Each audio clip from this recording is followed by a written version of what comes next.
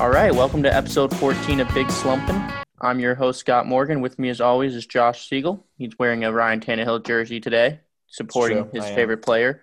And we got Trevor as well, supporting a Monte Morris jersey, which we'll talk about a little bit later in the show. But let's kick it off. What jersey are you wearing, Scott? I'm not wearing a jersey because I don't conform to your guys' fashion senses. Wow. Viewers, take that for what you will. Okay. Let's go to some football. So first game, there was no Thursday night football. So the first game I have down is Saints-Falcons. Saints won 21-16. I believe this is the second time they've played in 3 weeks. Again, Taysom Hill played this game. Trevor, what were your takeaways from this first matchup of the week? The Saints took care of business. I like gambling on the Saints because they seem to always cover, so that's something nice. And Taysom Hill's been really good for them. He actually did well passing the ball and running the ball this week, which usually he hasn't been like the greatest passer because that's not his thing. But I mean, I don't know. He's I think it's pretty clear that what the Saints want to do after Drew Brees, and Taysom Hill seems like the future. He may not be a long future because he's kind of old, but he's pretty good. And the Saints took care of business against the Falcons. I mean, the Falcons' offense isn't bad, and they held them to 9 points through 3 quarters. So I thought that was pretty impressive. And the Saints team they continue to play like a complete football team, and they're going to be scary come playoff time. Yeah, and then I think the announcers kept saying how Taysom Hill threw his first touchdown pass ever. And so, yeah, he had 2 this game, 232 yards, no interceptions. It was pretty efficient throwing, still ran really well. And then this week, Kamara was the leading back, I believe, for the Saints instead of Murray, which was probably nice to get him a little bit in the mix. And honestly, a big note was Michael Thomas, 9 catches, 105 yards. So he was back in the game plan a little bit. And on the other side of the ball, I really thought the Falcons struggled offensively. Saints defense is not known for being that stingy.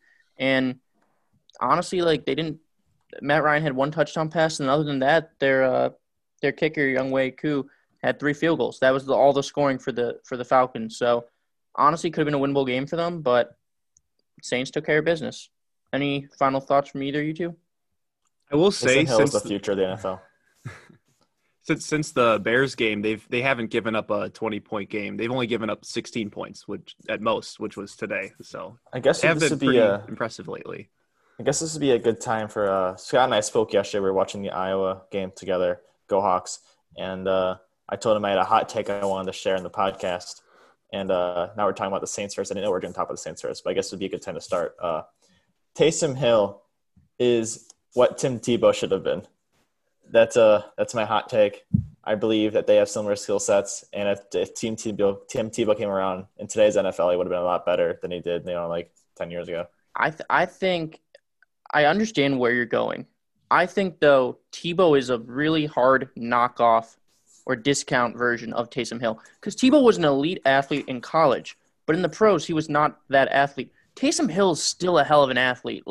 He's bigger and he's faster than a lot of people on the defense. That's why he's able to run so well, and he can literally just bowl people over, which is super exciting. And he's actually showing in the last game to be a pretty good passer. And he also didn't wait until the fourth quarter to have a comeback. So I would say who cares when the comeback is? If you win, you win. That's all that matters in the end. Well, that's because Tebow, all he did was show up in the fourth quarter. He would miss the first 3 quarters of play and then just show up and be like, oh, we started. Trevor, what are you going to say?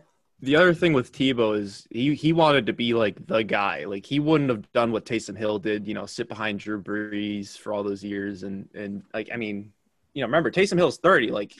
He's had a long road to get where he is, and I just don't see Tebow doing that.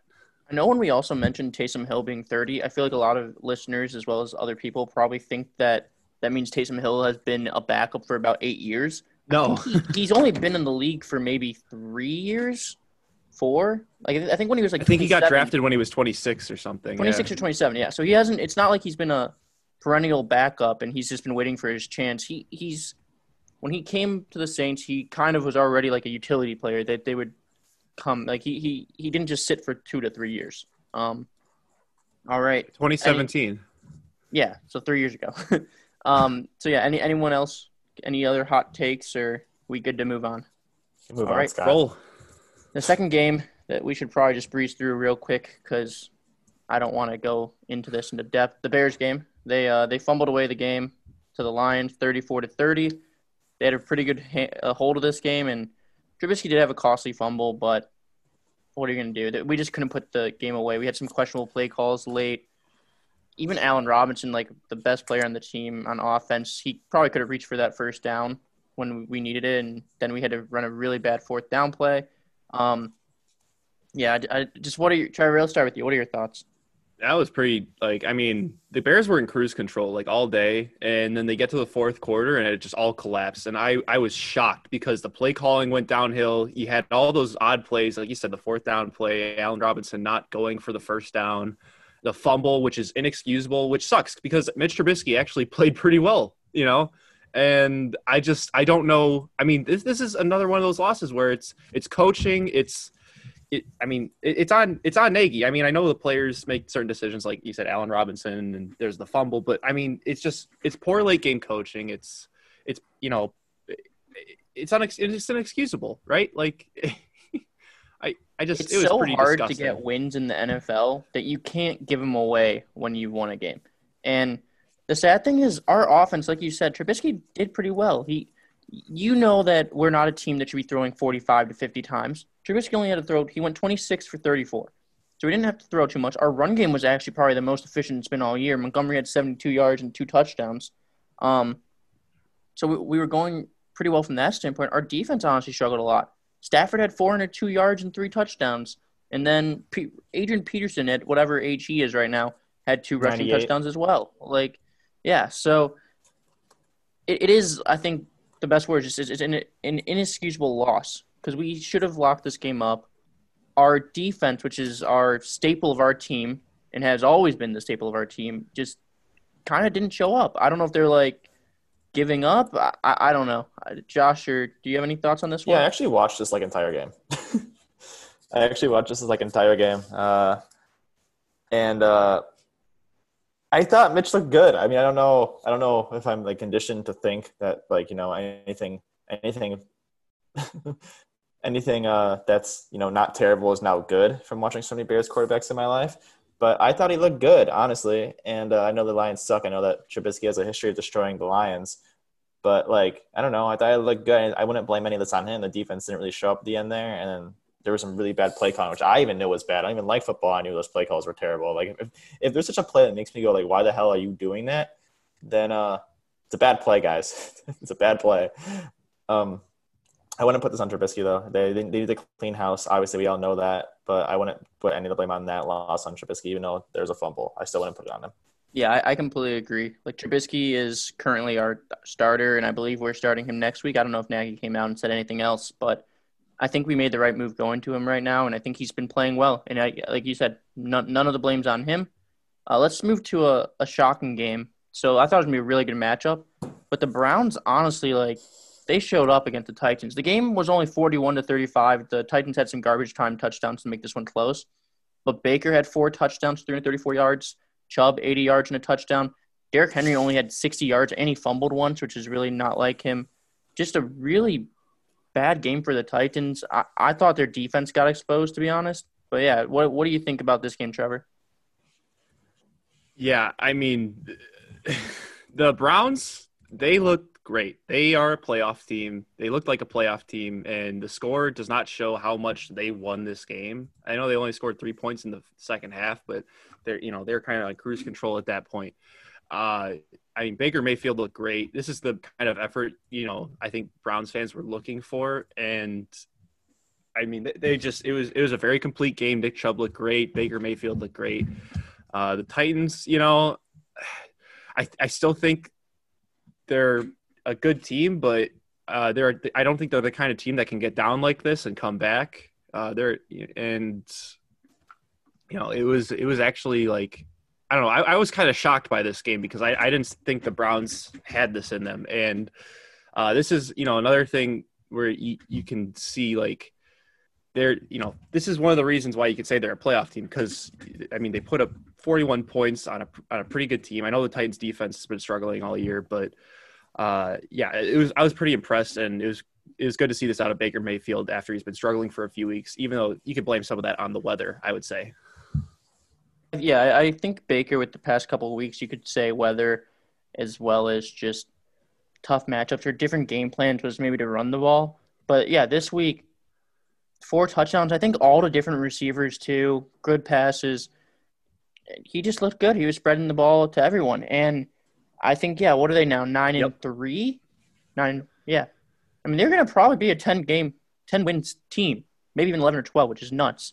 Like they're going to make the playoffs, I believe. Just really good news for the Browns and their fans, and honestly, a really scary loss for the Titans. I don't know if this is one that you just try to forget. Derrick Henry wasn't himself, and maybe if he was, this game's a lot closer, and you don't give the ball to the Browns as much with their offense hot, and then you don't have the tired Cowboys defense keep going on Titans defense keep going on the field.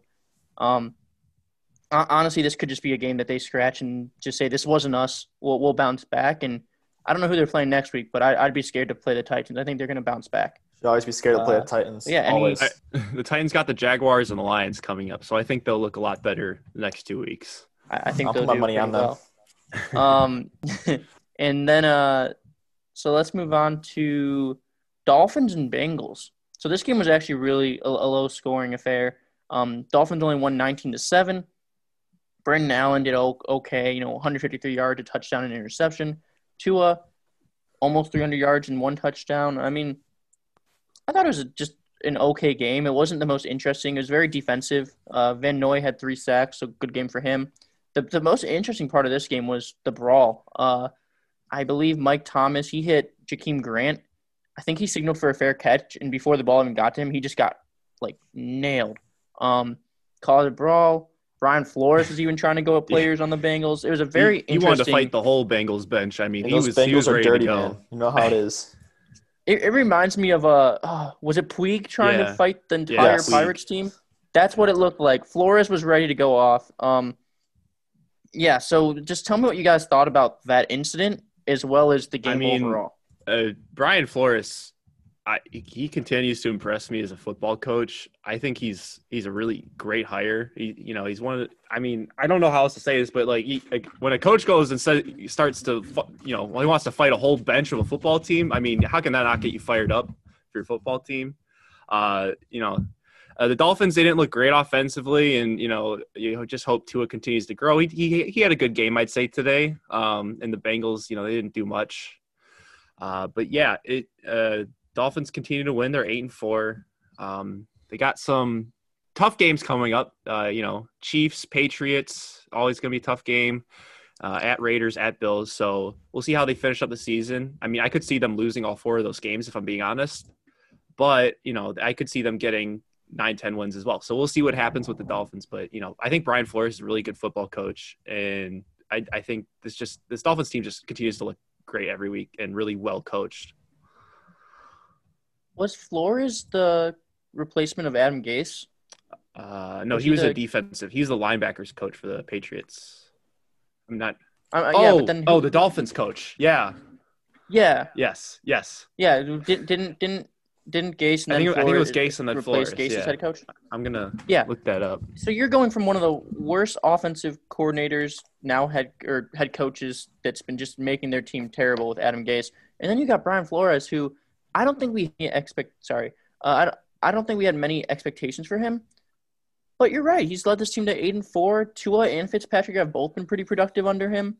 Their offense does well, but more than that, special teams is playing really well. Jason Sanders is a kicker, but their punt coverage, their returning game, and their defense is feisty. So yeah, I think he's done a great job coaching, and he could definitely be up for a Coach of the Year candidate just because it's a pretty new coach, and I think he's blowing by expectations this season. Yeah, he's just impressive. He's definitely a Coach of the Year candidate, and that's all you got to say. Brian Flores, he's a really good coach, and he's willing to fight anyone. Yes, got to fight for your team, Scott. I think could fight better than him is Mike Vrabel. Yeah, but that's a different story. All right, let's move to Vikings-Jags. So this game was a lot closer than I expected it to be. Vikings won in overtime, 27-24. Mike Lennon, like Trevor said, was feisty this week. 28 for 42, 1 touchdown, 2 interceptions. So not the greatest game, but he was throwing. Cousins had another good game. The thing that's interesting is Cousins had 2 fumbles last week right after halftime, 2 scoop and scores. And then this week, right after halftime, he has a pick 6. So I think maybe you switch quarterbacks the first drive of the third quarter if you're the Vikings, just to limit turnovers there. Dalvin Cook looked good. He's healthy, which is always great. Justin Jefferson, another really big game, and Thielen was back, so they all played good. I believe Schobert was the Jags linebacker. They got 12 tackles, the sack, and also got that pick six. So honestly, a really close game. What are your takeaways from the Vikings and the Jags in this game? I don't know. I mean, the Vikings are really confusing me because they've been playing in these really close games, and they're 6-6, and they're to actually get into the playoffs. And I think the Vikings are actually they're a good team, but they obviously have some problems. A lot of it, I think, on the defensive side, and I think there's a lot of sometimes their offense makes some mistakes where you just they look back. They're kind of frustrating mistakes, they're pretty avoidable, and I think the Vikings just. I don't know. They're going to have they have a tough ask to play around their defense, which I don't think is very good. And I mean, they came out with a win though, which is what they need to do to stay in the playoff race. And yeah, I don't know. I mean, the Vikings, I don't know what they're trying to do. I mean, they got the Buccaneers coming up, then they play the Bears again, Saints and the Lions. So I think they can win 2 of those games. And I feel like Bears and Lions is probably their best chance. Right. To win the 2. And my question actually for you, now that you're making me think a little bit here, would you rather be in the Viking situation or the Bears? What team would you rather be right now? I would.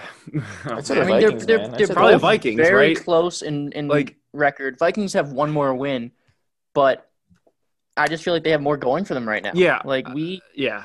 I feel like the Bears. I mean, I feel like their defense has just given up on the season. And I feel like the Vikings have more talent on offense to actually put some points up against these better defenses. I would definitely rather be in the Vikings situation because I think they're more set for a playoff run. Even though I don't think they look great every week. I mean, they still win.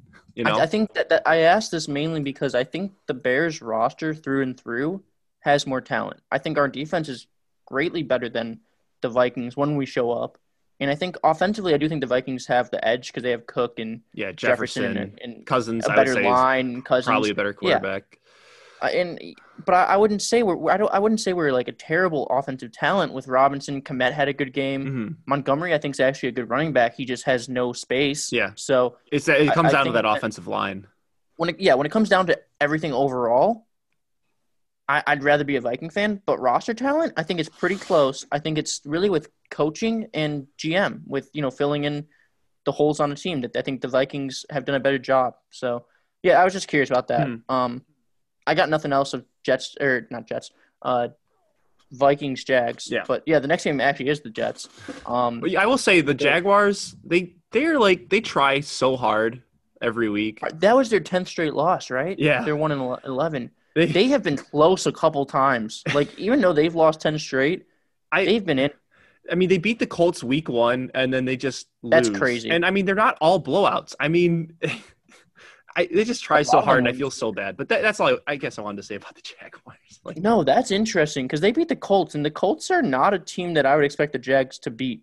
A solid defensive team with some offensive explosions. So it's funny that they won their first game, and then they just dropped 10 straight. Yeah. 11, my bad. What is it? Raiders and Jets. So Raiders have a last-second touchdown to Henry Ruggs, 46-yard touchdown to beat the Jets 31-28. I had under 53.5 in this game, and until that touchdown, I was looking good. So that really sucked for me. But the Jets find a way to lose this one. I don't know if they were trying to tank or they just – I think it was all Greg Williams. Did you hear what his nickname is? Dr. Heat. Dr. Heat, yeah. He dialed up a blitz in a clear prevent defense, and then he gets – and you're doing this against one of the receivers that is the fastest receiver in the league that you should probably not mark man-to-man because the guy's not as fast covering him, and then it ends with a touchdown. So – yeah, there's a video going around on Twitter, Greg Williams saying that his favorite play is to call his cover zero, all-out cover zero. So that's pretty funny. And subsequently from this game, Greg Williams ended up getting fired, so the defensive coordinator. I don't know who's replacing him. I don't know if he will have a job elsewhere. I know he also was in was it Bountygate? Is that what it was called? Yeah, he was the coordinator for Bountygate. Yeah, and with the Saints, so that wasn't a great look for him. So Well, he says he gets all these head coaching offers and that he doesn't even need to interview for him. I mean, you think he just talks them into existence? Like, dude, I got a head coaching offer yesterday. It's like, oh, you did? Well, we don't have that opening, but we can give you defensive coordinator. I don't know who would. I don't know. I mean, you get fired from the Jets defensive. That's rough because they had. I saw some takes about like he wanted to lose this game just to make sure that Adam Gase has another loss on his record. But I doubt that. I think he just thought it was a good time to bring some heat. And I agree with blitzing at times, but that was not the right time. No.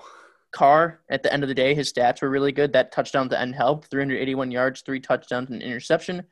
Darnold was okay. And pretty low completion percentage, 14 for 23. Yeah, I mean, he didn't look terrible. No, I mean, he wasn't seeing ghost out there or anything. He did lose 2 fumbles, which was not great. That helped the Raiders. That's pretty good for a Jets quarterback, though, right? Like, that's not probably bad. Not bad. It wasn't a butt fumble, so nothing humiliating. Ty Johnson, 22 carries, 104 yards, and a touchdown. He came out of nowhere, played great. Waller, he probably had the best game out of everyone in this game. 13 receptions, 200 receiving yards, and 2 touchdowns. Honestly, a stud tight end, and he's a big reason the Raiders are where they are right now. But, yeah, what are your thoughts about the Jets almost beating the Raiders? And what would you think if you were a Raider fan right now? If I was a Raider fan, I'd be pretty worried. I mean, this team's obviously struggling. I mean, they're playing like they beat the Chiefs, right? Like they're coming out and they're like, yeah, we beat the Chiefs. We're a good team. You know, like, well, you're 7-5 and, you know, you have to win out to get 11 wins. And the AFC, you know, I guess it's not as competitive as the NFC, but it's still like this year. But you still got to come out. I mean, you got games against the Colts. You're going to play the Chargers, who are a little feisty, the Dolphins, and then the Broncos, who can play good defense against anybody. So, I mean, the Raiders really got to pull it together.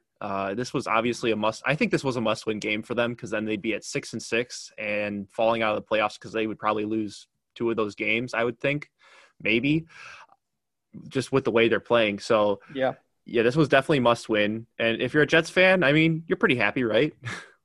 Yeah, honestly, the Raiders remind me a little bit of like Fitzpatrick in his heyday when it was Fitzmagic or Fitztragic, and you don't know which one you're going to get. Yep. Like, they're as inconsistent as him, where he might go for like 500 yards and 5 touchdowns, or he might go for like 200 and 3 interceptions.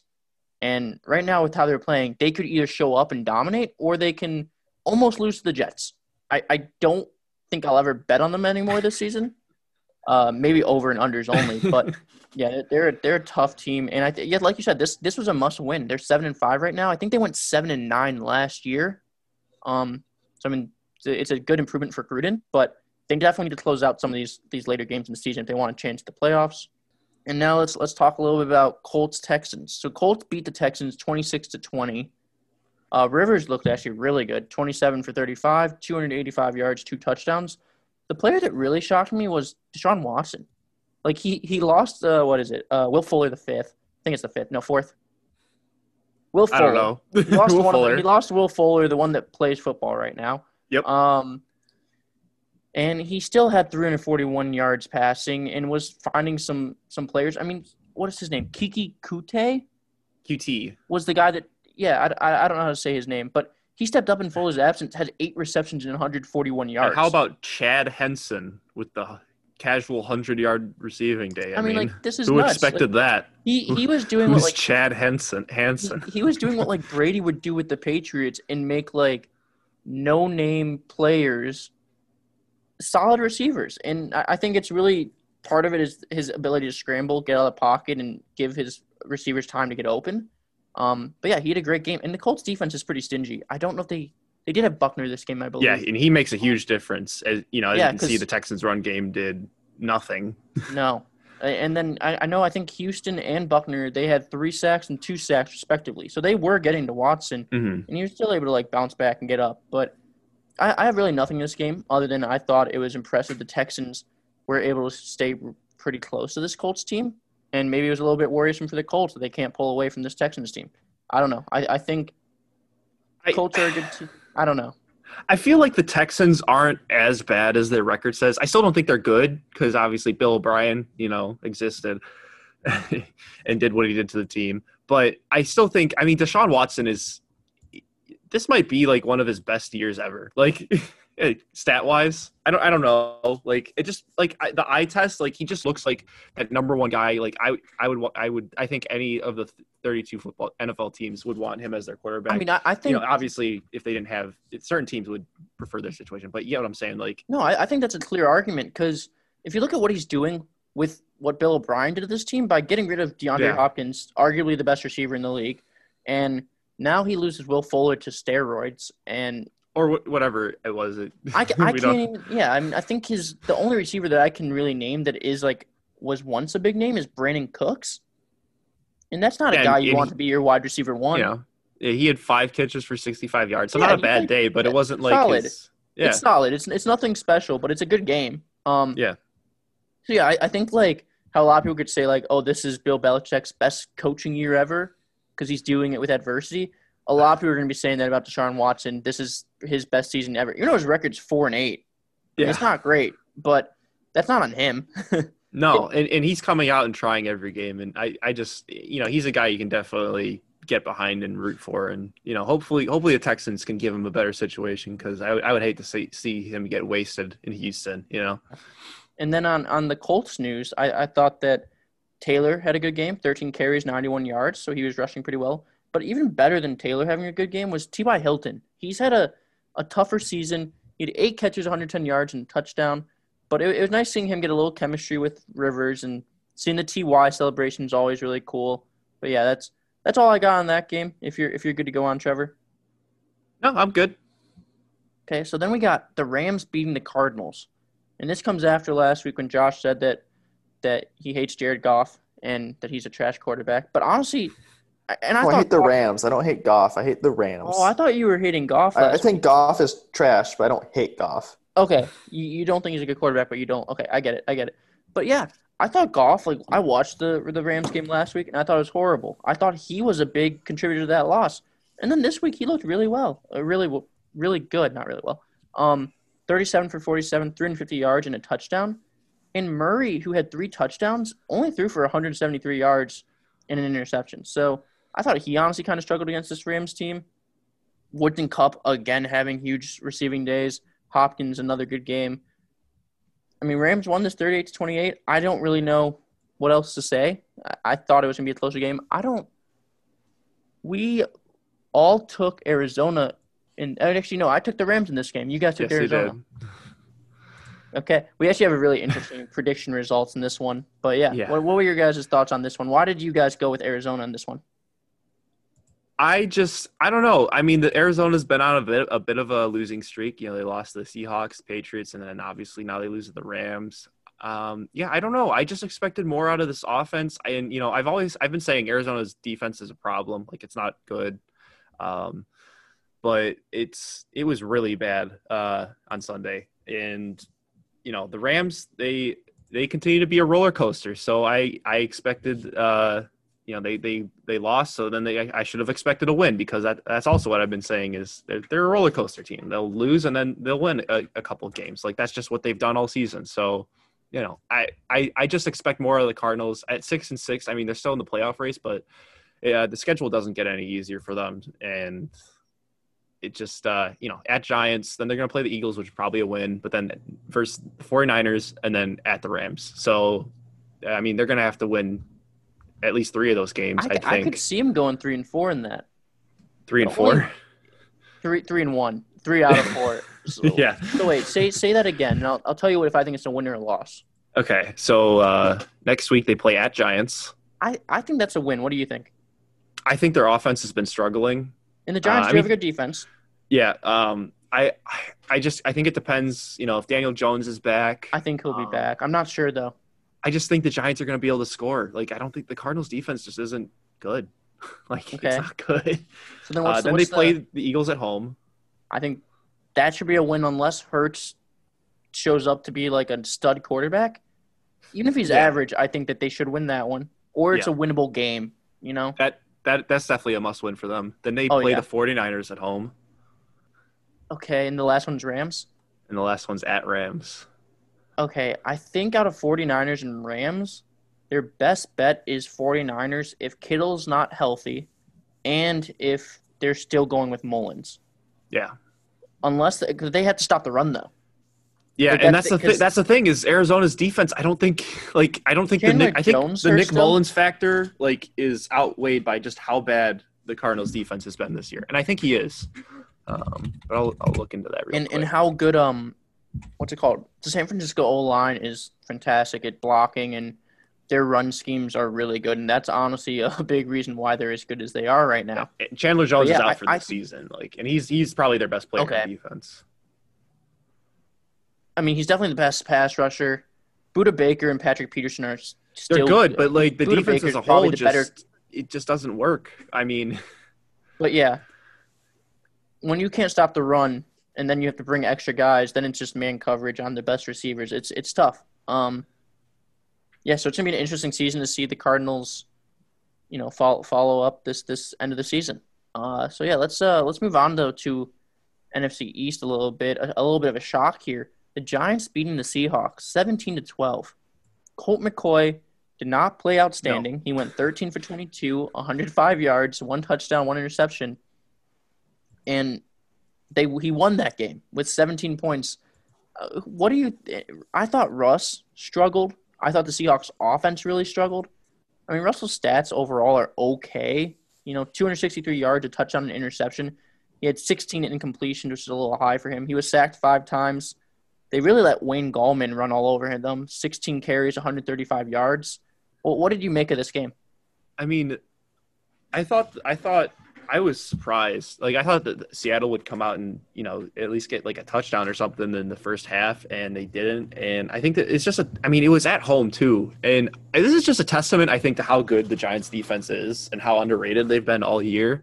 I know people have been saying it, but I mean, this was probably their best effort, especially, playing around Colt McCoy, who, we're not going to pretend that Colt McCoy's, something amazing to have at the quarterback position. I think that they knew that with starting Colt McCoy, if they had a chance of winning this game, they would need to shut down Russ in the offense. Yeah. And since they started off really well and they did that right out of the gate, it kind of gave them confidence. If Colt McCoy would have thrown a pick 6, or if Russ would have got a nice touchdown early on, maybe they would have been okay, there's probably not a chance and maybe given up. But they fought, and that's what I feel like the Bears sometimes they just don't do is, our offense will show up, and then our defense will be like, oh, crap, we're actually trying this game. So, yeah, what do you make of Russ in this game? I mean, he's been – early in the season, we thought he was having an MVP campaign. He definitely stepped off that track for a little bit, and then this is a game I think everyone expects him to get back on it with maybe 4 touchdowns. He only ends up with 1 and not that great a game. Yeah, I mean, Russ is still playing. I don't think Russ is the problem, but this is probably the end of his MVP campaign. He might not get that MVP vote we said he might get this year, and I mean, it's just this was a game that could have kept them in the NFC West race, and I mean, they got the Jets and the football team coming up next, but then they got versus Rams and at 49ers, so. We'll see basically with the Seattle what happens with this division, but I mean, losing at home to the Giants is certainly not what they expected, and their offense is going to have to play a lot better, and their defense. I know they only gave up 17 points, but remember, this is the New York Giants with Colt McCoy and Wayne Gallman leading the charge, so it's wild this game. And then. Let's move on to Packers-Eagles. So a little bit more of a better game for Trevor. Wentz. But no, before let's just talk a little game summary real quick. So honestly, Eagles came back in this game, and I know that you and Zach, our other Packer fan, were a little worried. I had money on the Packers too, so I was actually a little worried that they might choke this one out. But Aaron Jones, he stopped all that. He sealed the game with a 77-yard rushing touchdown. Great game for him. Rodgers, again, great game, 295 yards, 3 touchdowns. Now let's talk about Wentz, Trevor. Go ahead. He did not look good. Wentz is very sackable. He's a very sackable quarterback. he just looks so nervous. And then like when there's anybody near him, he just kind of like holds the ball. He's like afraid to fumble it. And like, he just looks so nervous. And like, I almost feel bad for him because his offensive line's not very good. And I think they've had some injuries up front there. And yeah, he got benched. I think rightfully so. You know, even though it's not all his fault, the Eagles need to go in a different direction. Like, and I don't know if they can even do that because they have Wentz signed on for what is it, like $20 million a year, $28 million a year? Like, it's, Did you say his time came and went? Thank you, Josh. Yeah, I mean, but no, at the same time, because I think they're going to come out with him. I think he's going to be the starting quarterback of the Eagles still next year. I think next week, obviously, it was announced Jalen Hurts is the starter, but I don't know. The Eagles have a really tough situation with Wentz. I think the best scenario for him is just to get traded, because I think his time's done in Philadelphia. I think his time has gone in Philadelphia. I think they're going to move on to Hurts, and if he's average or even close to Wentz's value, he's the cheaper option, and he's younger, so maybe he can develop. I think they've kind of given up on Wentz. He went 6 for 15 in this game for 79 yards, which is just and atrocious. 4 sacks. Hurts came not entirely his fault. Yes, 4 sacks. I mean, no, the sacks aren't his fault. Hurts went 5 of 12, 109 yards and a touchdown and 1 interception. So he wasn't great himself. It wasn't like he came in and was a huge spark plug for them. Green Bay actually forced 7 sacks. So 4 of them were on Wentz and then 3 on Hurts. And Hurts only played, I think, a quarter. Yeah, something so like that. So they were getting pressure. Yeah, I will say at that time, I mean, the Eagles were obviously passing a lot. So, you expect probably some sacks to occur. I mean, it just, yeah. I think this game went as scripted. Good game by the Packers offense. Their defense did enough. They actually really dominated the Eagles for the most part with pass rush as well as just overall. So, yeah, let's move on to the next game. So then the next game I got is Patriots blowing out the Chargers 45-0. And the most interesting thing about this one is in our prediction, we all took the Chargers winning. And my God, we were all very, very wrong. Jeez. And thing is, like, good. The Patriots blew out the Chargers, but Cam Newton didn't do much throwing. 12 for 19, 69 yards. It was the weirdest blowout ever. He had 2 rushing touchdowns. I didn't even realize Stidham got in the game. He went 2 for 3 with 61 yards and a touchdown himself. That's pretty good. Yeah. I mean, they had the punt return man named Gunnar Olszewski. I don't know how to say his name. He had a 70-yard punt return. I mean, this game was. I mean, he averaged 48 yards of punt return. Jeez. Yeah, he had another really one that I think he brought within 10. Yeah. So that's why I think the yardage for both the run game as well as the pass game wasn't much because they kept getting good field position. Herbert threw 53 times, which is not ideal. Only 209 yards and 2 interceptions. So maybe his worst game so far, but yeah, it was a terrible game for the Chargers overall. It wasn't like he blew this one. I mean, they were down 45-0. Did they keep Herbert in the whole time, or did they switch to a backup at some point? I'm not sure. I don't see any pass attempts by a backup, but this wasn't a game I really paid attention to at the end. Yeah. This if there's ever a reason to get rid of a coach and his staff, it's a game like this. If they've been saying fire Anthony Lynn all year, you don't lose at home. I mean, I know it's the Patriots, I know it's Bill Belichick, but there was clearly such a gap in like preparation for this game and just the intensity of each side. I mean, the Patriots came out and they just played better football. I mean, I know it's 45-0, but a lot of those. I mean, this was just Anthony Lynn was just outcoached this game, and obviously they had a lot of. It seems to me that he is outcoached every game. Yes, well, that's because he has. He is. Just. I just think Anthony Lynn, he needs to be done. Like, it sounds like Trevor's off the Anthony Lynn fan wagon. I've never been on it, to be honest, Scott. So do you hope that he gets a job with another team, a coordinator job, or you just want him out of the Chargers? No, I think he needs to just be done with the Chargers. Like, he needs to get fired. I don't know. Anthony Lynn needs to like rethink what he's doing as like a head coach. Like he needs to go back to being a coordinator, make another, I think he was a running backs coach when he got hired. So he needs to go be a running backs coach again. He's pretty good at that for the Bills, I believe. So yeah, he needs a reset. Yeah. So other than just a complete domination of this game by Belichick and the Patriots, it was all facets of the game. I mean, special teams had a huge say in this game. Defense was great, and offense was good, but they didn't have to do much. So yeah, it was a dominant win for them. And then another game, I believe this was the Sunday night game, was the Kansas City Chiefs versus Broncos. So Kansas City now moves to 11-1. Are they first place in the AFC now? Because the Steelers dropped it. I don't know the tiebreakers. I don't know who has I the just bye. feel like because we all think the Chiefs are the better what? team. I think it's because the Chiefs beat the Broncos, who are in the AFC. And since the Pittsburgh lost to the football team, who's in the NFC, I think the Chiefs are one because they have more interconference wins, if that makes sense. There could be a completely different tiebreaker, but that's what I'm going with.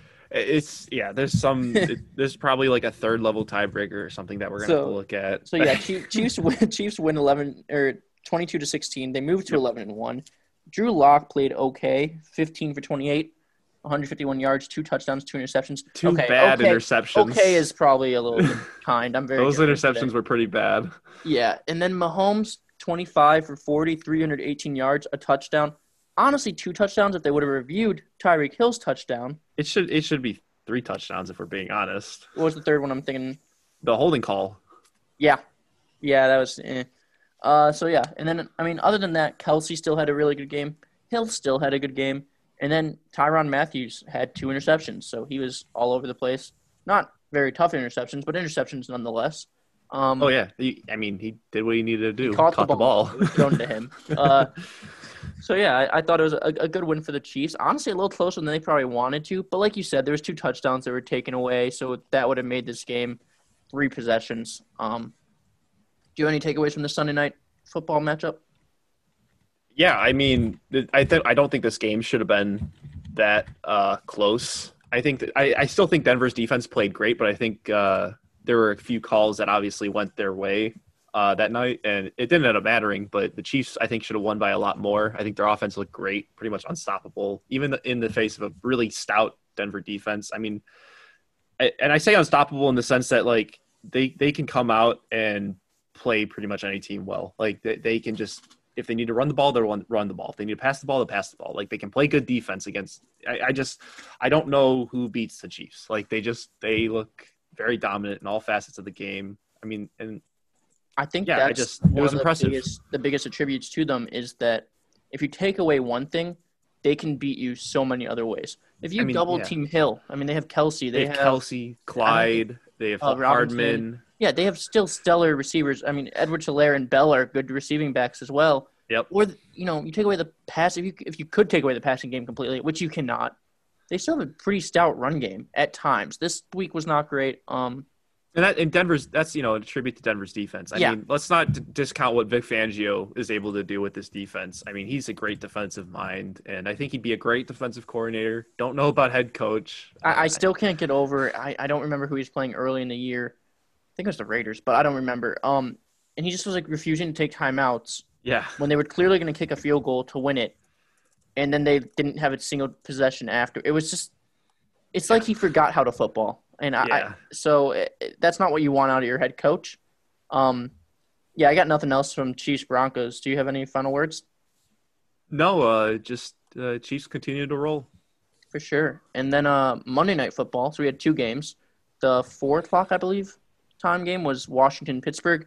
The Washington football team won 23-17, handing Pittsburgh their first loss of the season, which honestly, it was a bad loss for Pittsburgh, but I feel like a lot of pressure is off your shoulders when you do not have to go perfect. Alex Smith actually played pretty okay, 296 yards, a touchdown, no turnovers. Roethlisberger's had 305 yards, 2 touchdowns, 1 interception. Antonio Gibson got hurt. I believe he hurt a toe in the first quarter, so he left after like 2 rushes. I thought the biggest problem for the Steelers in this one was Washington's defense was really good. They stopped the pass game. Also, the Steelers have had a lot of drops in the past 2 games. that really hurt Big Ben in their offense. But I thought they really needed James Conner. That's my biggest note. I thought he would have been a huge help for this team. Yeah, Pittsburgh cannot run the ball. And I will say, I mean, Washington's defense continues to play really well. I think the NFC East somehow has two of the best defenses in the NFL, actually, at least team defenses, because Cowboys and Eagles? Yes. Yes. But yeah, Pittsburgh has some serious problems. They obviously have way too many drops, and they have, they have all these great receivers, but if they don't catch the ball, then it doesn't matter. Like, and then the running game sucks. Yeah, overall in the game, they do pretty well. Like, Eric Ebron still probably finished with like 6-7 catches, but he had, I think, like 3 drops. Juju had a couple drops. I think Johnson maybe had 1 or 2 as well. Claypool did really well, but yeah, it was just, you're not helping your team, and the run game does suck without Connor, who one is a good pass catching back, but also is a really solid running back. I mean, they have some big offensive linemen. They're very good at run protection. But they just, with Benny Snell, it's just not working. And I think that was the biggest reason they lost. Yeah. And I don't know. I mean, Washington, I don't know how serious Washington's going to get, because, I mean, they still have at 49ers versus Seattle, and then the Panthers, and then at Eagles. So, I mean, maybe they could win some of those games and get ahead of the Giants, but this was obviously a huge win for them, and they're still in the NFC East playoff race. So it'll be pretty exciting to watch. And it's just cool to see Alex Smith. It's cool to see Alex Smith. I think I had this game on mute actually for a second, and I just looked up and I saw Alex Smith's like bloody leg just leaking everywhere, and I immediately was just, I thought like the worst, because Alex Smith leg injury. But it was I just remember a spike cleat, you and my other friend were texting about it, and I'm like, no, this is it's the other leg, okay? Like, because when they zoomed in on it, I'm like, the other leg's clearly the one with like, the cast. That's what I looked strong. up. Yeah, and then then they honestly, NFL is really good at finding out, like, why is his leg bleeding? And they showed, like, 2 – I don't know who the guy was, but you saw 2 plays earlier.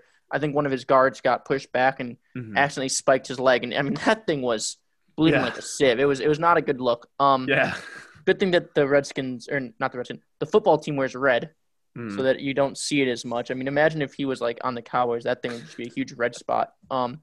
But, that was a tough performance and gritty performance from him. So good for him for staying out there and played pretty well. Yeah, I was pretty impressed. And at long ball to get the setup, the field goal? Was it a field goal at the end, or they scored a touch? I think it was a touchdown. Yeah. Yeah. And they had they just what's it called? This is he did well against the Pittsburgh defense. Yeah. You could argue is the best defense in the league. I think Minka They were ranked 1. Yeah. I mean, they only let up 23 points, but still, scoring 23 points on the Steelers with a great – I mean, that's impressive for the football team there. Good win for them. First loss for the Steelers. I mean, they're still in a good position this year. But, yeah, let's move on to the other Monday Night Football game. So the Bills beat the Niners 34-24. 2 really good first-quarter goal line stands.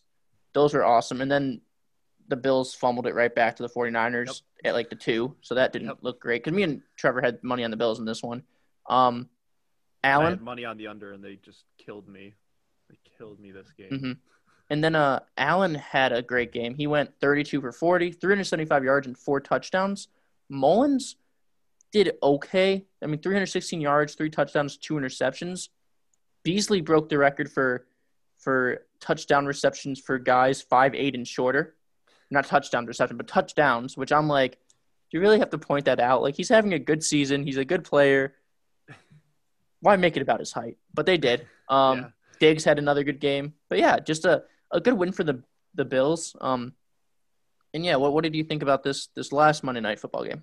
The Bills when the Bills pass the ball, they look great. Their passing offense is one of the top ones in the league. Josh Allen looked amazing.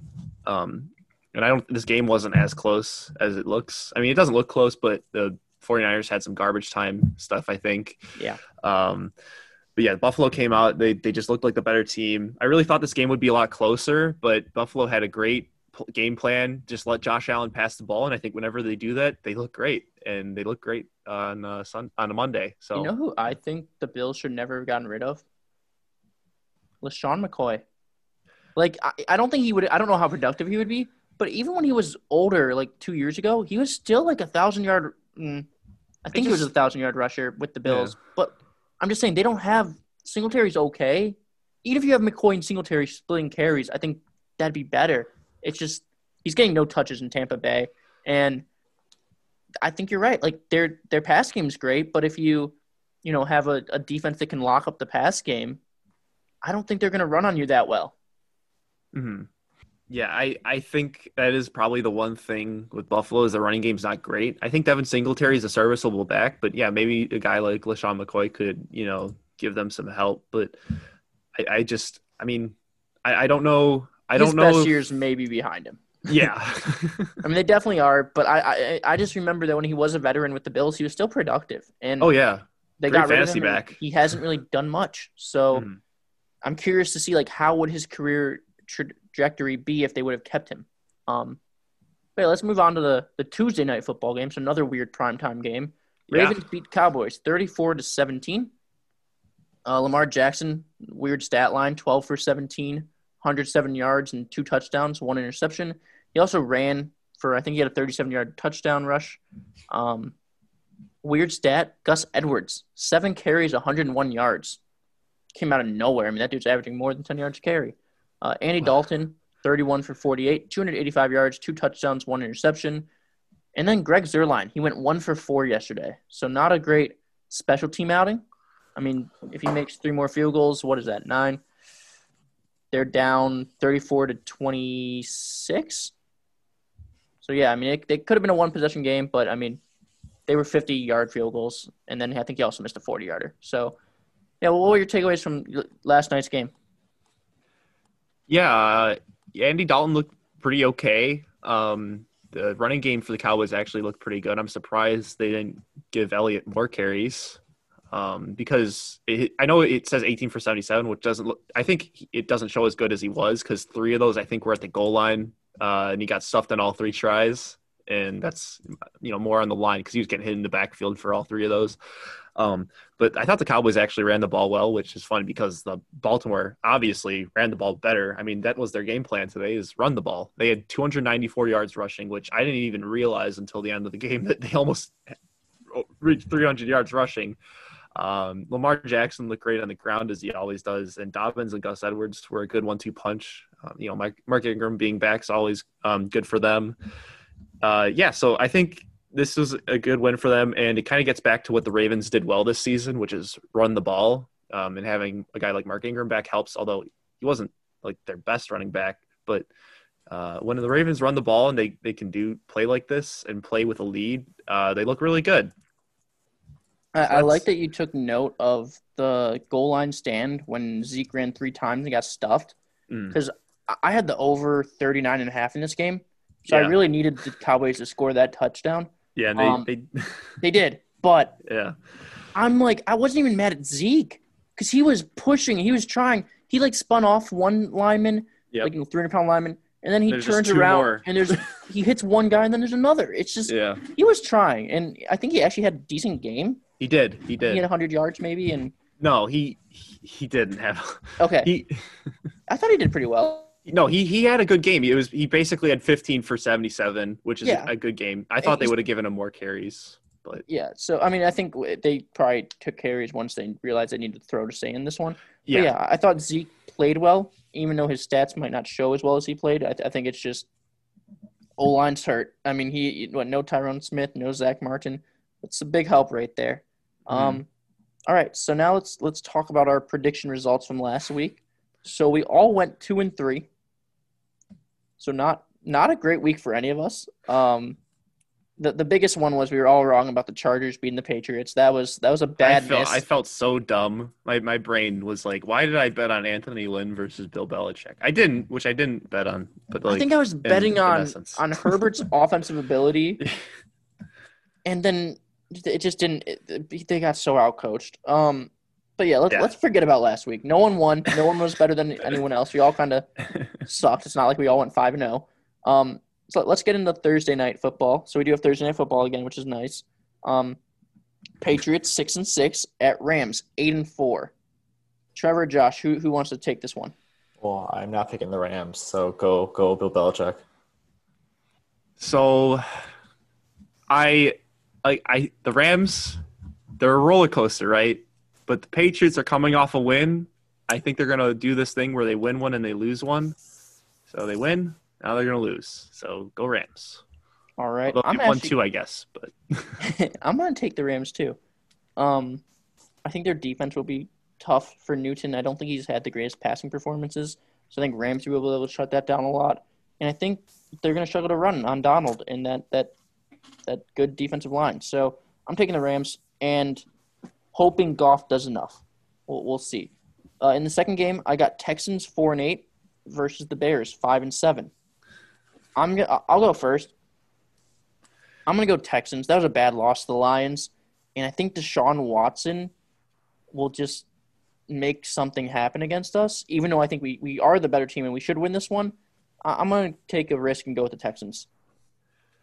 yeah, I think Deshaun Watson has a bit of fire under him. I don't think he wants to lose out, and I think he's going to win probably 2 more games this season. So I think this is one of them.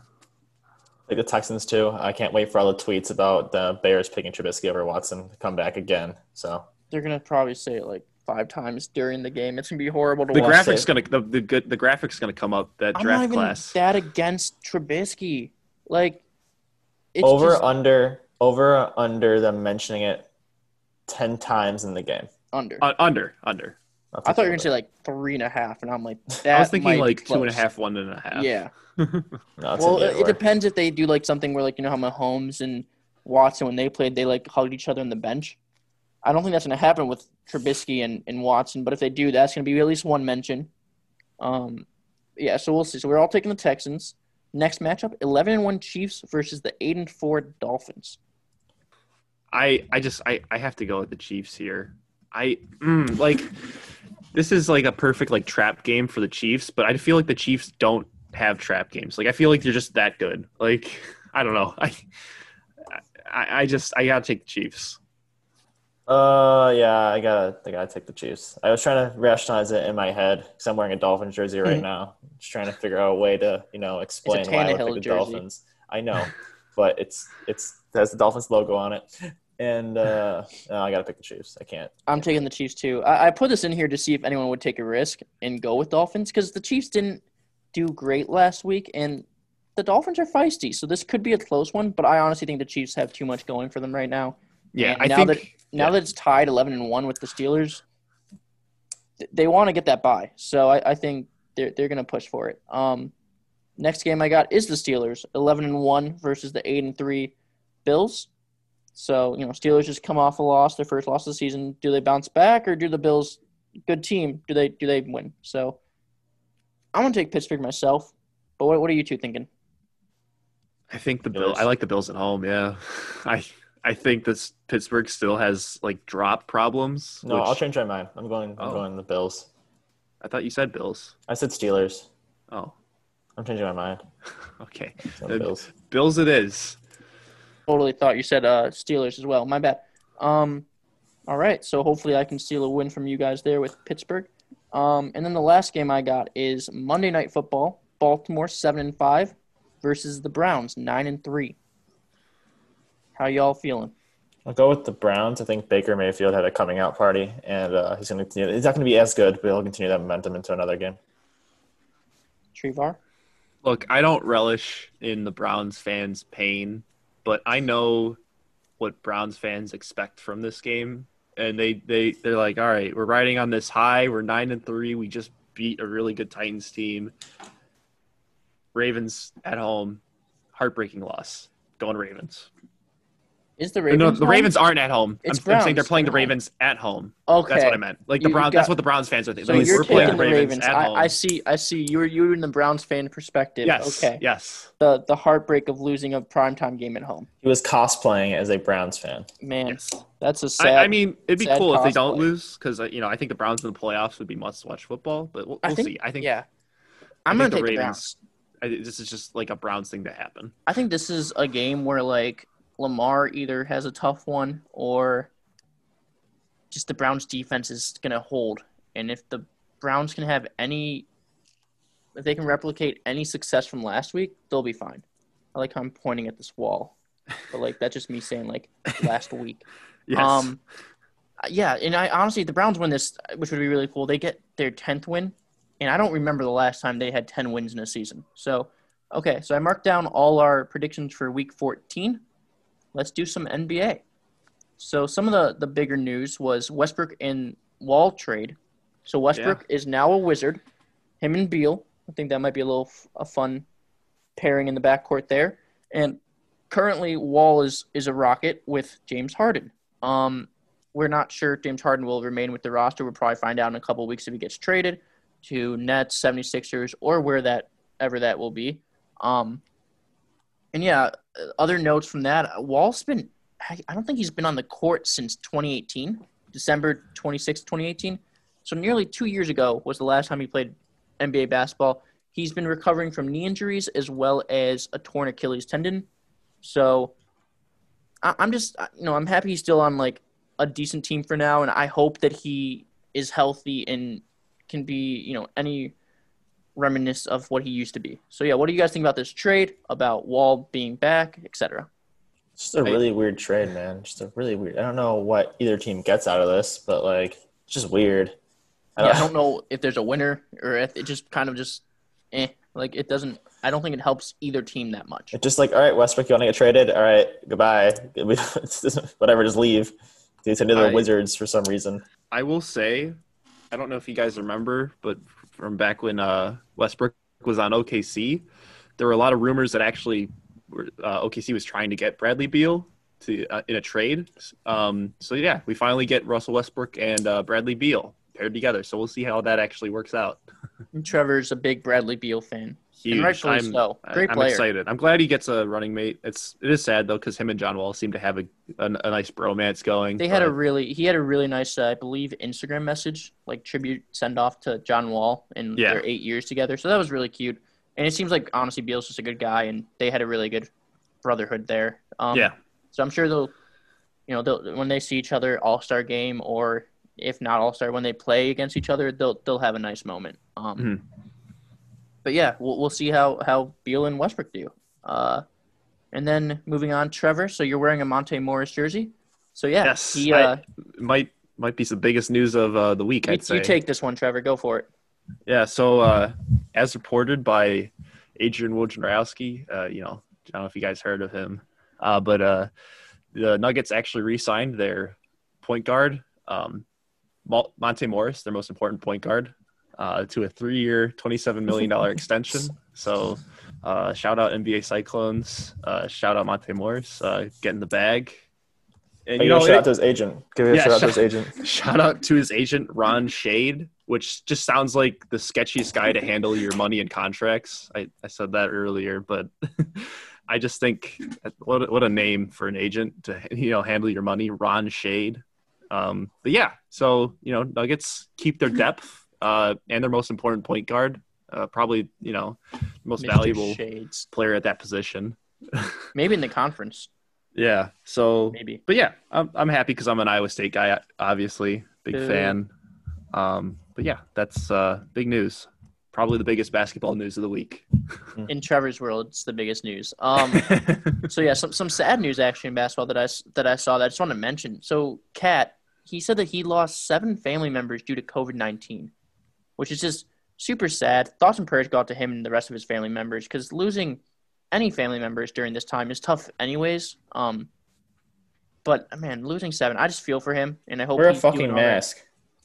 I mean, they all could have been safe and stuff, and just somehow contracted the virus. So you can't assume that they've been especially you think you lose 1 to COVID, you think that they're not wearing masks and taking precautions. So, yeah, just sad news there. And then something a little fun that I was reading NBA news, and so there's CBS has top 6 NBA players on the verge of a breakout.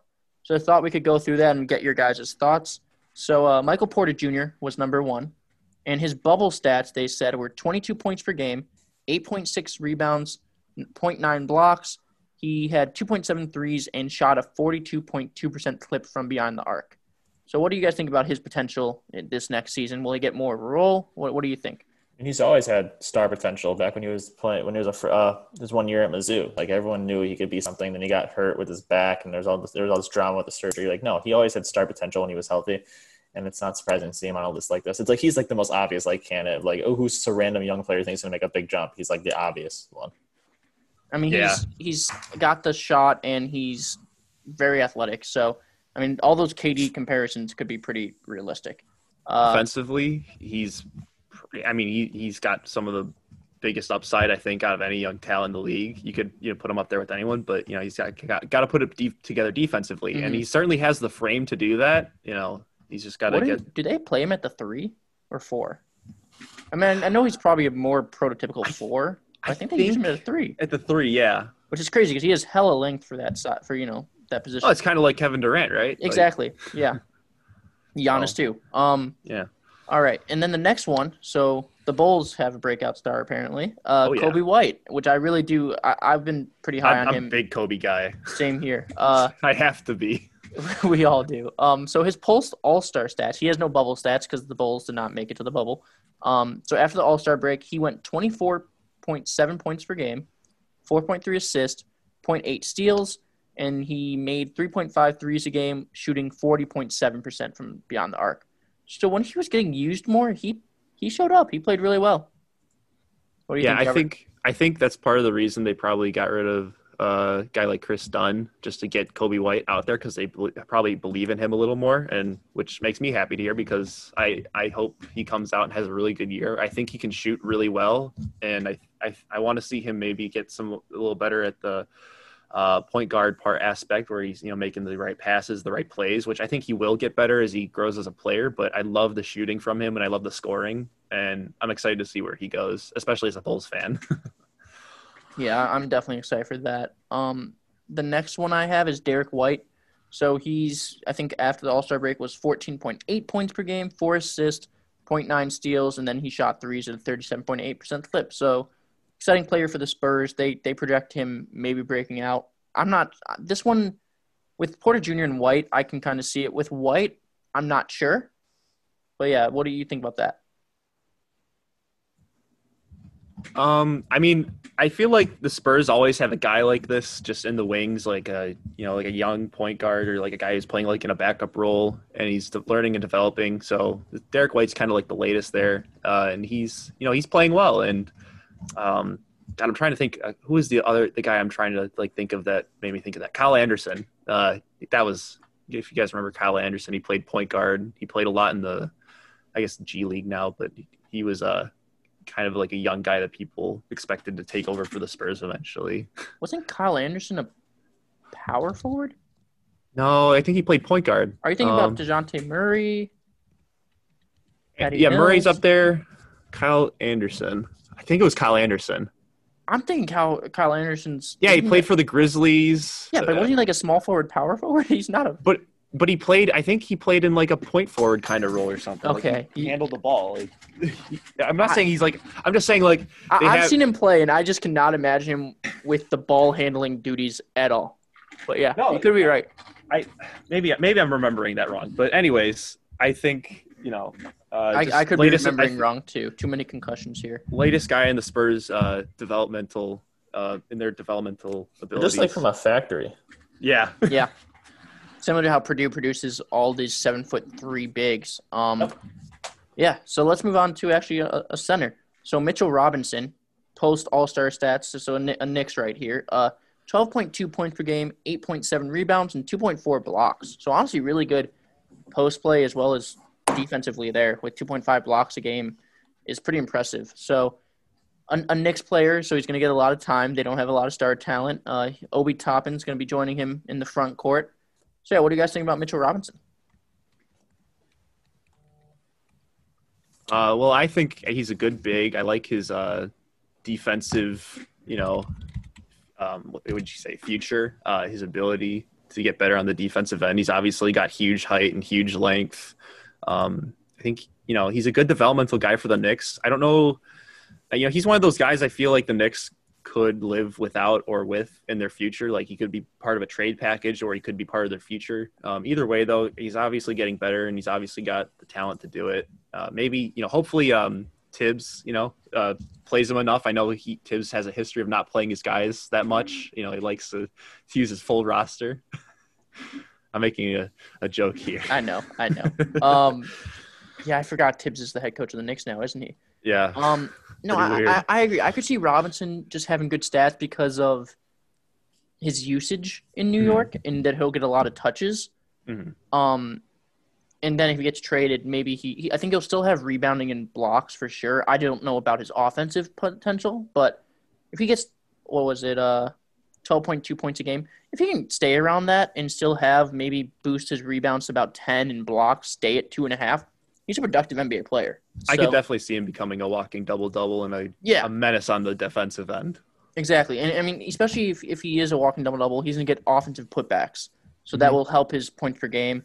Probably get into the line a lot. We'll have to see how he develops. And then the next one I got is Cameron Johnson, I believe power forward for the Suns. Post All-Stars, he went 11.9 points per game, so pretty much 12 points per game, 4.3 rebounds. He made 2.2 three-pointers per game, and then 38.8% from three. So I don't really know much about Cameron Johnson. I know he's young. Suns now have – I think they just signed Jamison Crowder, so I don't know – not James. Jay Crowder. Jamison Crowder is a receiver for the Jets. Yes. Jay Crowder. So they got him at power forward. They got Ayton at center. I honestly don't know if Johnson will break out because I think his role will be limited with this CP3, Booker, and Ayton Suns team. So we'll see if he gets touches, but he could be a contributor off the bench, maybe six-man potential if he does break out. Yeah, definitely. He's a nice player to have. Feels like a reach. Yeah. That's what like a reach. It's also just I don't think he's gonna get much usage. Like if you replace Johnson and put him on the Knicks and have Robinson on the Suns, I think we'd be switching it where we think Johnson will get a lot of touches, he'll be putting up a lot of shots, and maybe he breaks out. But with the Suns team, I don't see him getting those offensive touches. Yeah, I think the future for Johnson is just a nice a guy that hopefully gets a little better at defense, has a good shooting ability, just kind of a bench player, rotation player. That's probably his future, Okay, and then the last guy I got is Josh's own Chris Boucher. Is that how you say his last name? Boucher, he's the dude, man. I wasn't sure I said it right. So post All-Star stats, these might be a little underwhelming, but I'll explain why I think he actually might break out. So his post All-Star stats are 7.6 points per game, 5 boards, 1.3 blocks, 1.1 threes, and he shot his threes at a 43.2% clip. So I'll say why I think he actually could really break out is one thing, Raptors lost Gasol and Ibaka. So with Pascal Siakam, I think Boucher I know they got Baines and Len, but I think Boucher is going to get a lot of opportunities, may be a starter. And he's not starting, dude. Okay, so he's coming off the bench. Going to start. Fine. But he's got 5 rebounds a game off the bench and 7 points. Now he's going to get more minutes. He shoots. He can spread the floor pretty well. I think he's actually, other than Porter Jr. and Kobe White, maybe Derek White too, I can see Chris Boucher being the biggest breakout star from this list. Josh, what are your comments on this guy? I love watching him play basketball. He is just so full of energy. He is like your prototypical energy player. He comes off the bench. He's just sprinting his ass off, working so hard, just chucking up threes whenever he has the chance. It's so much fun to watch him play. And the way he shoots. Does he make those threes? Yeah, sometimes. Okay. And he just shoots like a catapult. Like you watch him shoot basketball, it's hilarious. He doesn't have great shooting for him, but it's great. It's fun to watch him play. He plays really hard. He's going to get more minutes because Ibaka and Gasol are gone, sadly. But he's not going to start. You got Aaron Baines for that, and Alex Len's going to get some minutes too. But, I expect all those numbers to go up for sure. I don't know how much they're going to go up. Well, maybe not the three-point percentage. That's probably going to go down a little bit just for more playing time. But he's good. He's a good player. He might have very good defensively. Career highs in points, rebounds, and blocks. So. Yeah. I don't want to talk all positive about him because there's issues with him too. I don't know when last time we saw a picture of Chris Boucher was, but he is rail thin. He is extremely skinny. And so I don't know if he's bulked up since the season ended, but even if he has, there's not much time to do that and, gain a sizable amount of mass. So he still has to get bigger. He's older than you think. He is I think he's 27. 24. Wow, that is he's 27 already. Not that that's old, but there's not much more projectability in the frame at this point. And bigger players can take advantage of him defensively, which is a problem for sure. But he gets his blocks. He's very lanky, and he can guard multiple positions. It's just that because he's so thin, bigger guys can take advantage of him pretty easily. But he's from Canada. He's a Canadian guy on the Raptors. We love that. And he's a very interesting story. He was homeless for a long time, and then he went to Oregon. Oregon basketball players usually end up pretty good. But he's got a lot of upside. He's got a lot of downside too, because that's going to limit his ceiling. And he's already 27, so he's going to do better this year. I don't know how much better, but he's a fun player to watch. So they have his nickname as Swatter Boy. I've never heard that before. I looked up NBA basketball reference, and just to see like his size. His Twitter is Chris Boucher, and then it says parentheses Swatter Boy. So I don't know if that's a nickname, but I've never heard that. I've never seen. We are now referring to him as Swatter Boy. I've never seen anyone on Raptors Twitter refer to him as such. That's just very odd. Yeah. So he went to Oregon, but he's 6'9". When he came into the league, he was 200 pounds. So like you said, very thin. Played high school ball in Canada, so that is a really cool story. I mean, he started the league kind of late, at 25 years old. He did a lot of G League time. 2 years ago, He was the G League Defensive Player of the Year and MVP. Which I think shows just his defensive prowess. So yeah, he's a good defender. It's just that he's so skinny that bigger guys can take advantage of him. Yeah, but I think he works his length really well. I think he probably has I don't know if it shows his wingspan, but I'm sure he's a pretty lengthy guy. All right, yeah, no. But when you were talking about him coming off the bench, high energy, just gives it his all on defensive end and rebounding wise, it reminds me a lot of a player from a team that's Trevor's jersey, so the Nuggets. Trevor, can you think of who, high energy guy for the Nuggets, was always kind of a bench, maybe a little bit of a starter? He had a nickname. Was really just all effort. Martin? No, I'm talking about big. Oh, Jeremy Grant? Kenneth Faried. Oh, yeah. Good. I don't think they're similar players. I don't think. No, I don't think they're similar at all. But just with the high energy coming off the bench and giving it their all, Faried was just a guy that would the manimal. The manimal. Great nickname. He was what? Was he 6'7" power forward? He was always undersized, but he ran the floor hard. He got a lot of boards from just effort. So yeah, I agree. Not maybe similar players. I think Boucher is going to be very exciting to watch, and we'll have to see. But yeah, that is all I have for basketball. I could be missing some NBA news. Well, breaking news. This popped up on my phone while we were recording. But Bulls guard Denzel Valentine has not been practicing, but hopes to be back Saturday. Might miss first preseason practice for preseason game with a hamstring. He can miss big the whole earth-shattering news there. With a hamstring. I was very high on him coming out of college, coming out of MSU, but he has just honestly not panned out. So I could care less. Good. What do you think, Trevor, fellow Bulls fan?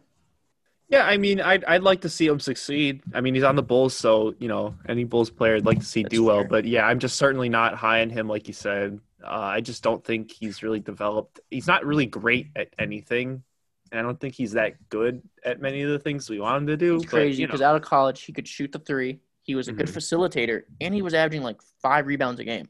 Yeah, that Michigan State team was really good. I just don't see, maybe. We'll see, I still hope. All right. Thanks, Trevor. Yeah, thank you, guys. All right, bye. Well, thank you. All right. So let's talk some baseball, Josh. So Okay. You told me a little about the MILB. Do you want to tell our listeners what happened today? Or was it yesterday? I don't. So 120 teams were, quote-unquote, invited to be a part of the next minor league baseball season because MLB is cutting at least 40 teams. The closest team to us is the Kane County Cougars, and they were cut, so they're no longer a minor league baseball team affiliated with the club. It just really sucks, man. It's so stupid. I've talked about how much I dislike Rob Manfred before and how cheap I think the owners are, but Rob Manfred's job is to grow the sport, and you don't grow the sport by killing teams. It just doesn't work. Growing the sport also includes all levels. Yeah. So by losing 40 teams in minor league, that's a terrible thing for him. A lot of people don't understand this because they've never been to a minor league baseball game, but these minor league teams are really important to their communities. It's a lot of these places, Kane County's close enough to Chicago where, it doesn't really matter that way. But, there are a bunch of teams like the Beloit Snappers is still pretty close, but the Beloit Snappers who are still luckily are affiliated. Like that's the baseball they have. Like that's the baseball that they have, and that's what they grew up watching. Like, there's teams in like Boise, the Boise Hawks. Like that's all they got, man. And it just sucks to see the owners are thinking so short-sighted by killing off these teams and taking less minor league players, less opportunities, and less chance for the community to fall in love with the sport. And it just sucks. It sucks so much. And it makes me really, really upset because I love minor league baseball and I love all baseball, but I really love minor league baseball, and it's a shame. You think this is more on owners or Manfred? It's entirely on. Well, Manfred is a puppet for the owners, so it's entirely on the owners. It's their choice. Like this happened.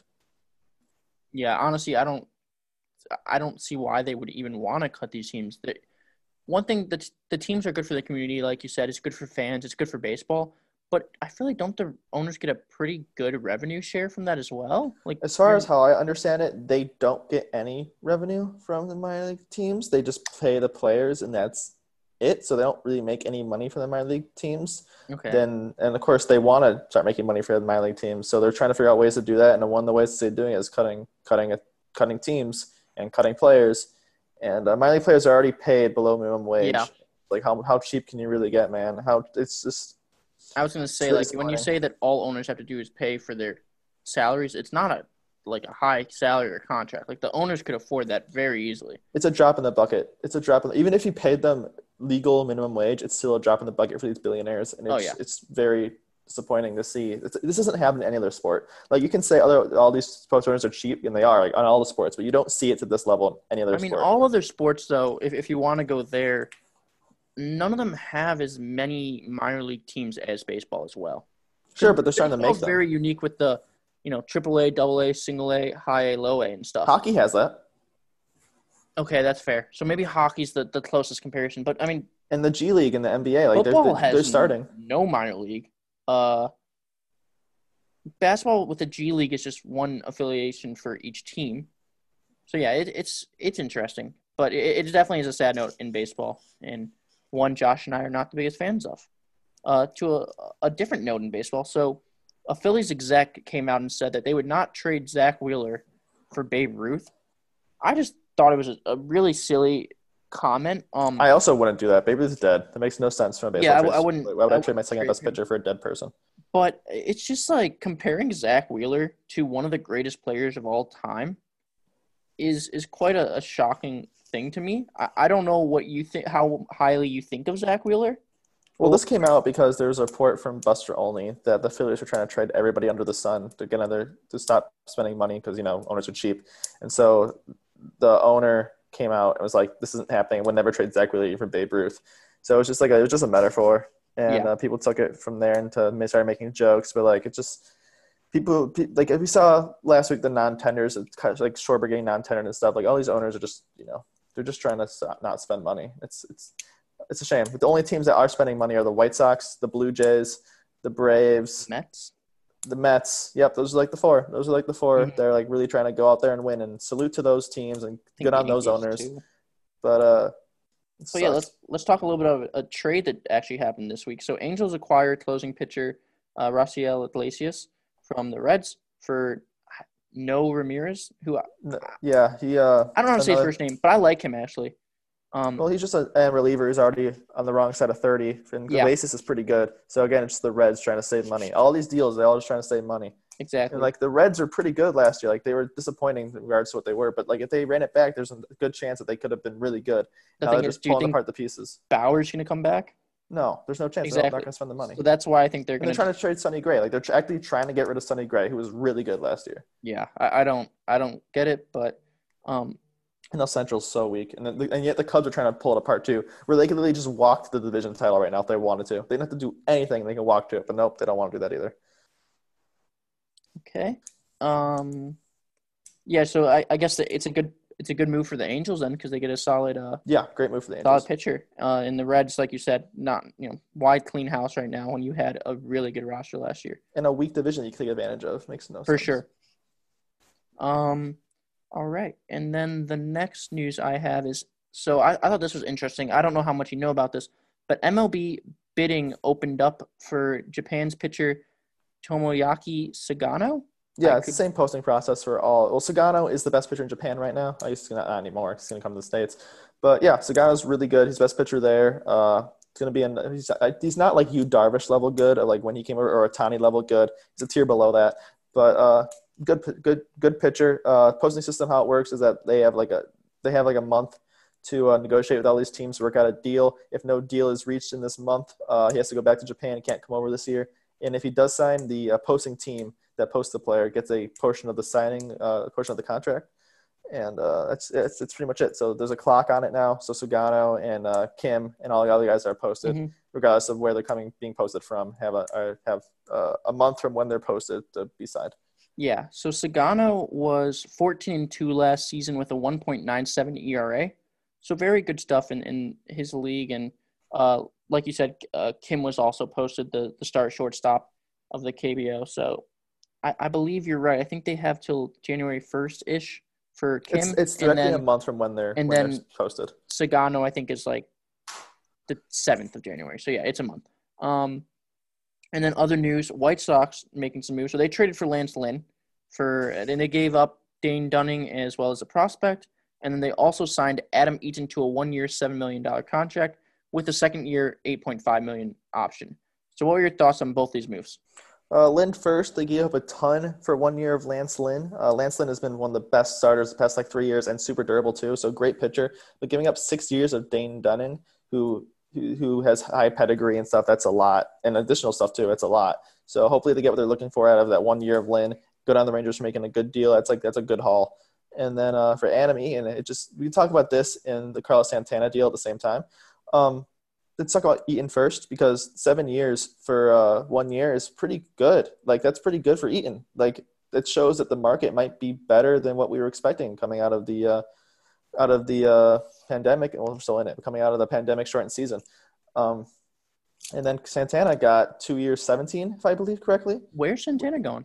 The Royals, which is also super interesting. Not a bad 8.5, yeah. If you're telling me that Santana's worth 217, how is Kyle Schwarber not worth 1.8? So it doesn't make any sense to that for the Cubs' perspective. But hey, if Carlos Santana's getting 217, that's good for the market. That shows that maybe these players are going to get more than what we thought.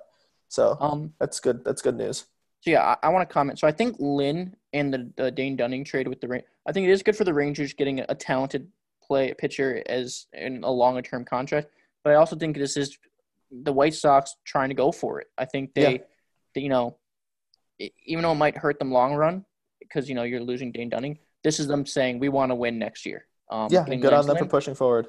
Adam Eaton, who I don't believe will be the third outfielder. Like I think you said he'd probably be the fourth outfielder, who's a great fourth outfielder. I don't think they're done adding. I would not be shocked if they're not. I think they're still shopping. But I think Adam Eaton is a really talented player, good batter, good fielder, and he just plays the game hard, and he's always trying his best. So I think he's a good addition. I don't know if his personality really meshes with the rest of the White Sox team, but we'll have to see. And then other news, so you mentioned Schwarber a little bit. So I saw that Yankees, Blue Jays, and Angels are among the top teams showing interest in Schwarber. Out of those three teams, if he goes to LA, that could be him reuniting with Madden. So yeah, what do you think about? Obviously, you're not happy Schwarber's leaving, but what do you think about where he might go? Let's start with the Blue Jays. There's not a fit for him on that team. If you consider him an outfielder, then you can kind of make space with Gurriel and him splitting DH duties, but that doesn't really make sense. And he's not going to play first base there. He could, but Vladdy wants to go back to third, but I don't think that's going to last very long. No. Angels, I guess they could always do some more hitting. That one seems more likely to me with Madden there too. That one seems like the most likely. What was the other team? Yankees. The Yankees have always loved him since he was a prospect. The Yankees like big hitters. It's very well known. The Yankees have very much liked Kyle Schwarber for a long time. They tried to get him for Andrew Miller back in 2016. If you also see all three of these teams AL, so you have the option to DH Schwarber. As well as, like you said, could play corner outfield. Would you consider him maybe as a first baseman or no? I'm sure teams are. I wouldn't do it yet because he's fine. He's not a good defensive left fielder, but he's not bad. He's fine. Gotten to a point where he's an average. Yeah, he's absolutely playable. He's not going to hurt you. He's not going to help you, but he's not going to hurt you. He used to hurt you, but now he's worked on it. He's just he's definitely playable. Yeah, not a problem. And then I wouldn't rule out the Cubs yet. I know it's very well known how much they love Kyle Schwarber, the human.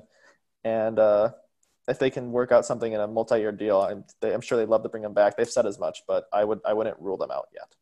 I just don't want to see him as a Yankee. Blue Jays, I don't see a fit. Angels would be kind of nice for him in Madden, but obviously I want him back with the Cubs, but we'll see. Yeah, I mean, Carl Santana gets 217. Schwarber's going to get 1.8 from somebody, for sure. That's what he's looking for. At least. Yeah. And then, so Mets, they're making a move, I believe, relatively soon. I don't know if it officially came out yet. But it's not official yet. They're closing in on a 4-year deal with James McCann, 30-year-old catcher who played last season with the White Sox. He was a 289 batting average, 360 on base. His OPS plus was 144. So, really and he was a Gold Glove finalist too. Yeah, so really solid batter last year as well as fielder. He had 7 homers and 15 RBIs in only 31 games. So I think he maybe went down with injury, but honestly, great piece for the Mets if they do end up getting him, which it sounds like they are. 4 years, solid hitter, solid fielder, can move faster than Wilson Ramos. So improvement all around is at catcher there. So yeah, exciting piece for the Mets, and I hope McCann well. Yeah, that's a good piece. McCann's really, really good. And the Mets wanted him and Real Muto. Fuck, what the hell's wrong with me? JT Real Muto. And yeah, good for them. They're going to be heavy on Springer too. I bet they end up with George Springer too. That'd be a great offseason for the Mets who aren't fucking around. I'm trying to think of this roster. Jeff McNeil, Springer, Alonso, McCann. I'm missing an outfielder. They were the best offense in baseball last year. They're already good. Conforto. Yep. Nimmo's solid as hell. Ahmed Rosario. Yep. Speed, too, on the bases right there. Yep. My God. Good team. With DeGrom and Syndergaard still? Yep. It's a good team. Filthy. And then you got Stroman and who's the Steven Matz? Yep. This could be dangerous. So yeah. Solid little club you got there. Yeah, my God. That's going to be fun. Good for them to get McCann.